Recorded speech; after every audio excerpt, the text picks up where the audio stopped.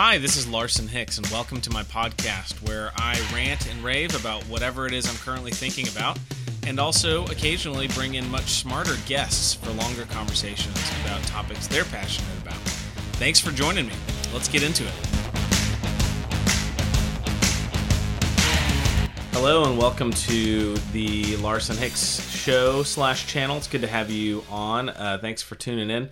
Today I want to talk about wealth and about the love of money and about all of those kinds of things. Big issues in the Christian world and a lot of debate, a lot of confusion, I think, probably. There's some parts of the church who think that money is evil because didn't the Bible say that money was evil? And there's other parts of the church that have completely baptized greed and said, well, all greed is good because we're free market, Ayn Rand style conservatives, and of course, pursuing anything but maximum profit is just evil. So, where is the truth? What does Scripture have to say about this?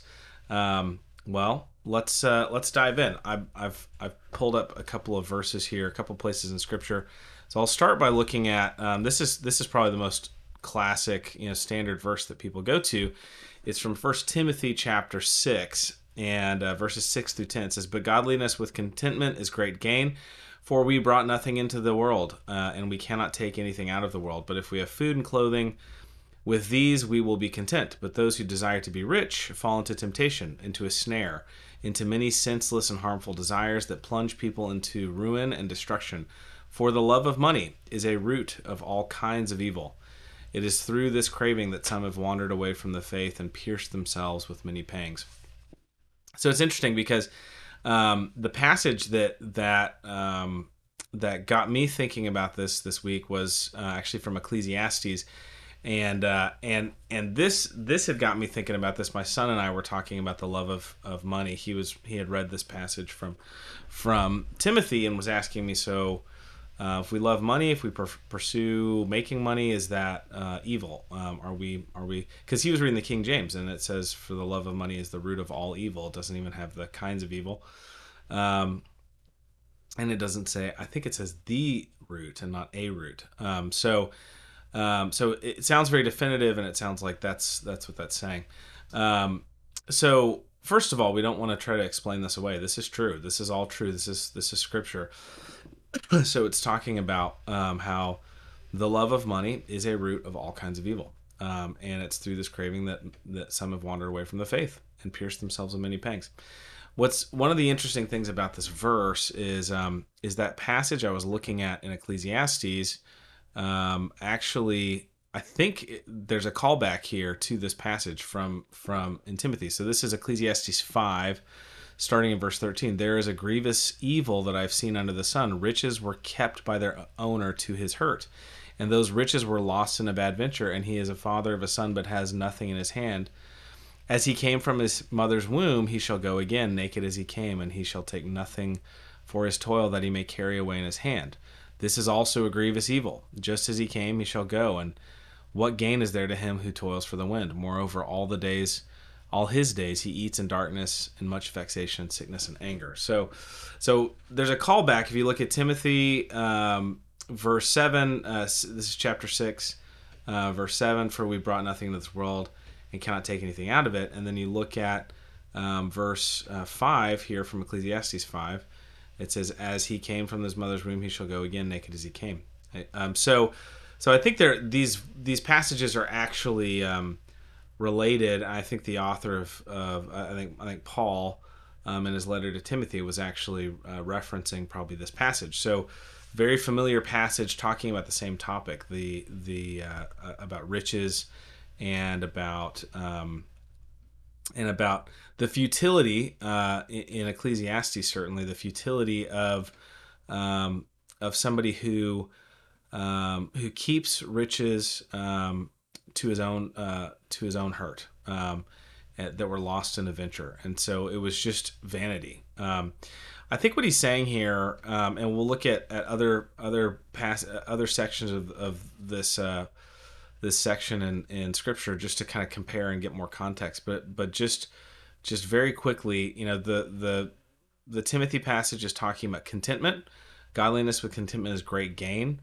And then here in Ecclesiastes, he's talking about riches being kept by their owner, and being lost in a bad venture, and this just providential situation where somebody who has a bunch of riches ends up with nothing. This happens. This happens in the world that God made, where people work and make a bunch of money and think that they're going to have an inheritance for their kids, and then they don't.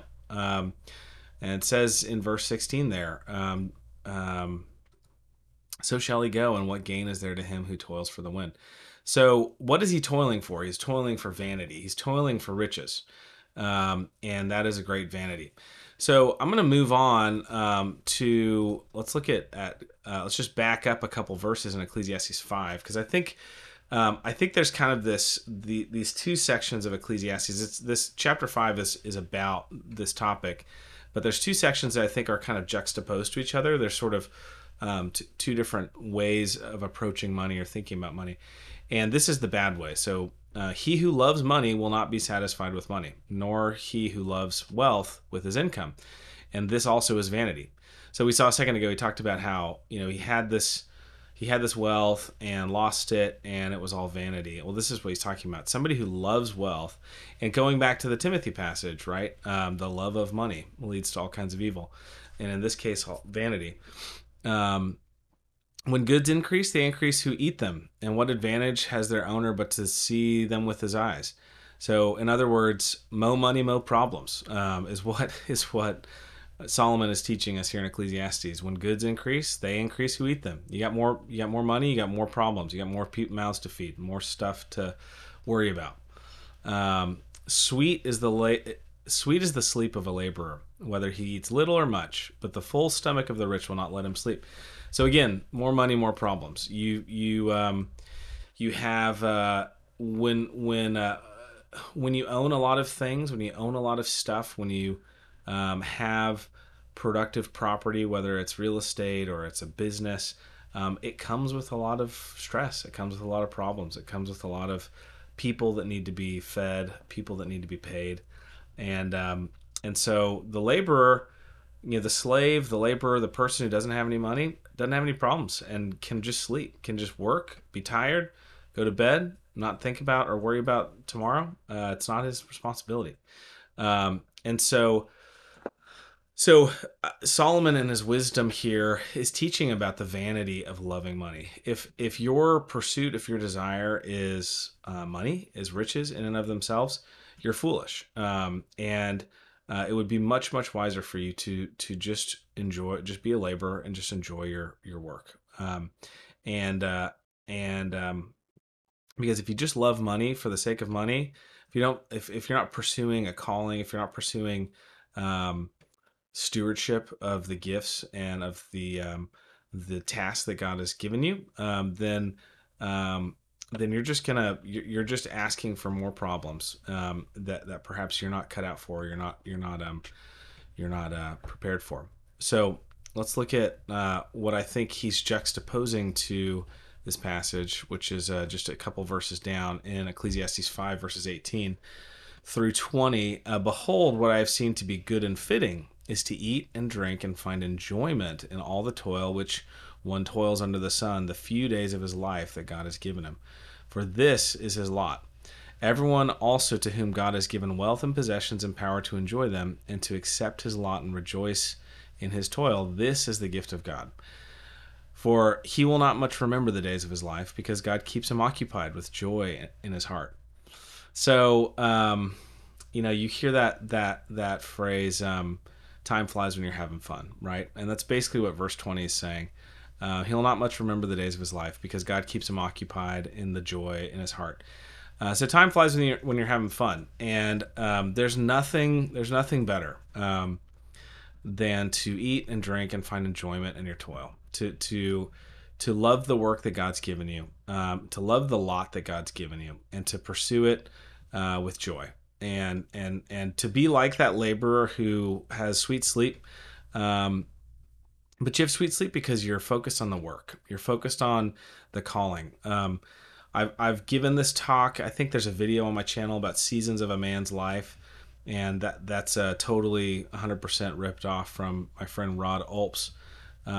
You should check it out if you haven't. But that whole video is all about the pursuit of calling, and I think this is the danger. I just did a conference thing, mini conference thing in Huntsville about family-based businesses and recovering this biblical and ancient idea of the institution of the household and acquiring productive property.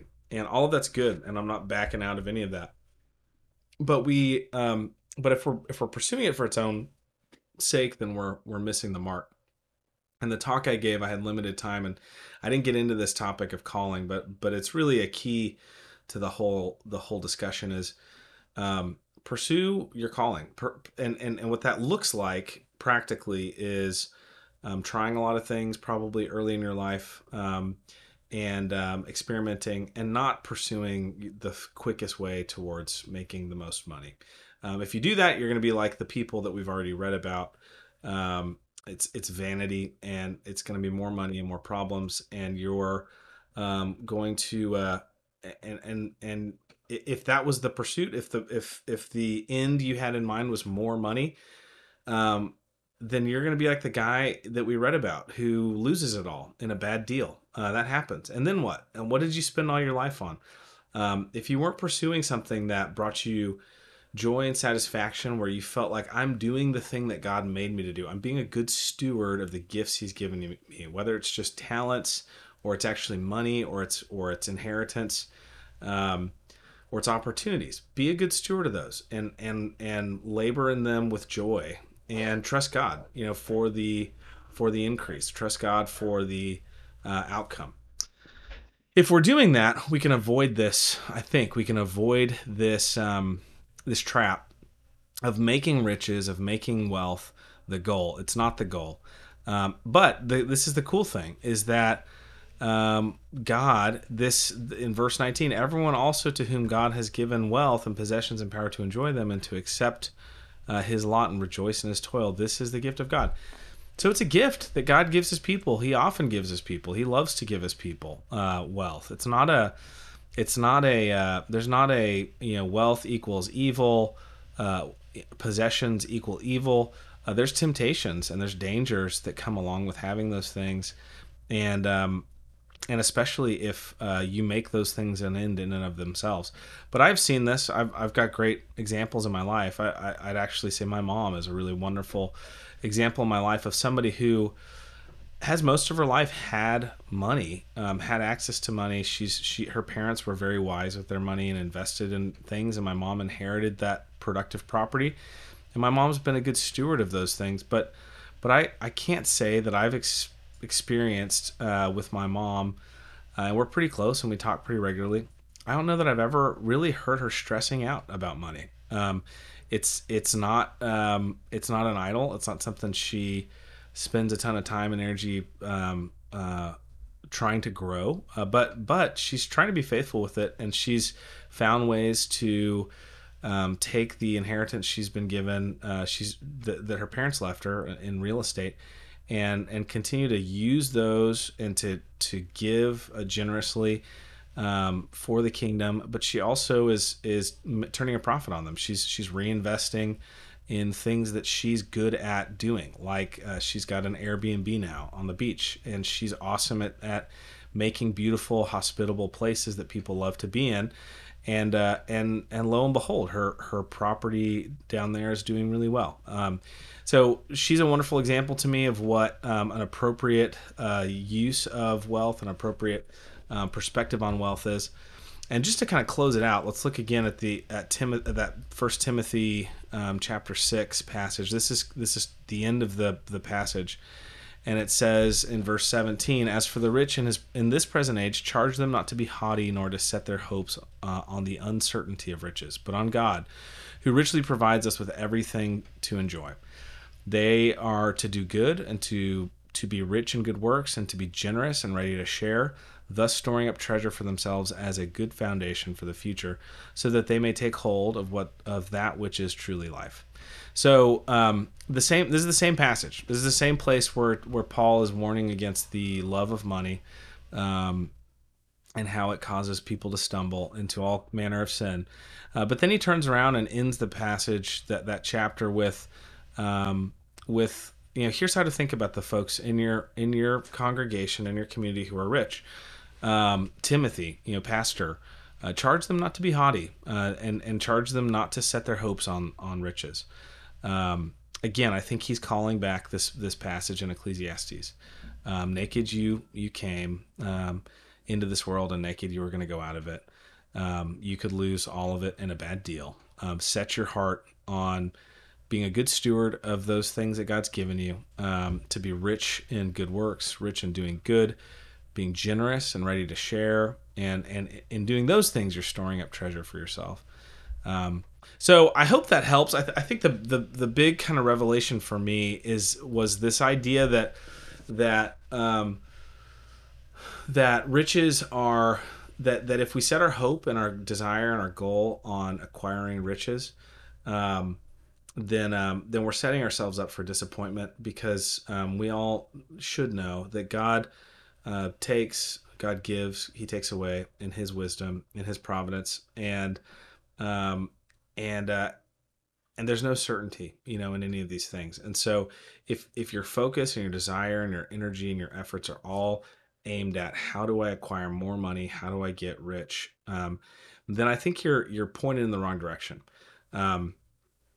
If, however, you desire to be a good steward of your time and your talents, and to be a good to abound in good works and service to God and to His kingdom, and that leads you to find your calling and to find things that you're able to do very well and be excellent at, then don't be surprised if you end up with riches, with financial gain, but hold it loosely and hold it and use it, put it to work for God's glory, and I think you can avoid the ditch here on either side of wealth. I think that it's a mistake for Christians to believe that wealth is a necessary evil, and because it's not. It's a tool, and God is king and owns the gold under 1,000 hills and the cattle on them. So God is wealthy.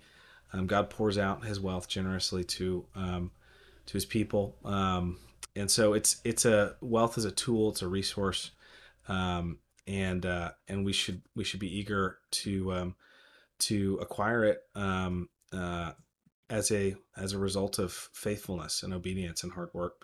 So I hope that helps. I'll just go back and say, look at the two examples in Ecclesiastes. I think these two passages, 1 Timothy 6 and Ecclesiastes 5, give us really a very balanced view of wealth, and I think it's a mistake to take the one verse about the love of money out of the context of the passage, and out of the context of the passage that I think Paul is referencing back in Ecclesiastes. So look at these verses again, and I think you'll arrive at what I believe is wisdom, just wisdom on the topic of money and on the topic of work. Hope that's helpful. Thanks for tuning in. We'll see you next time.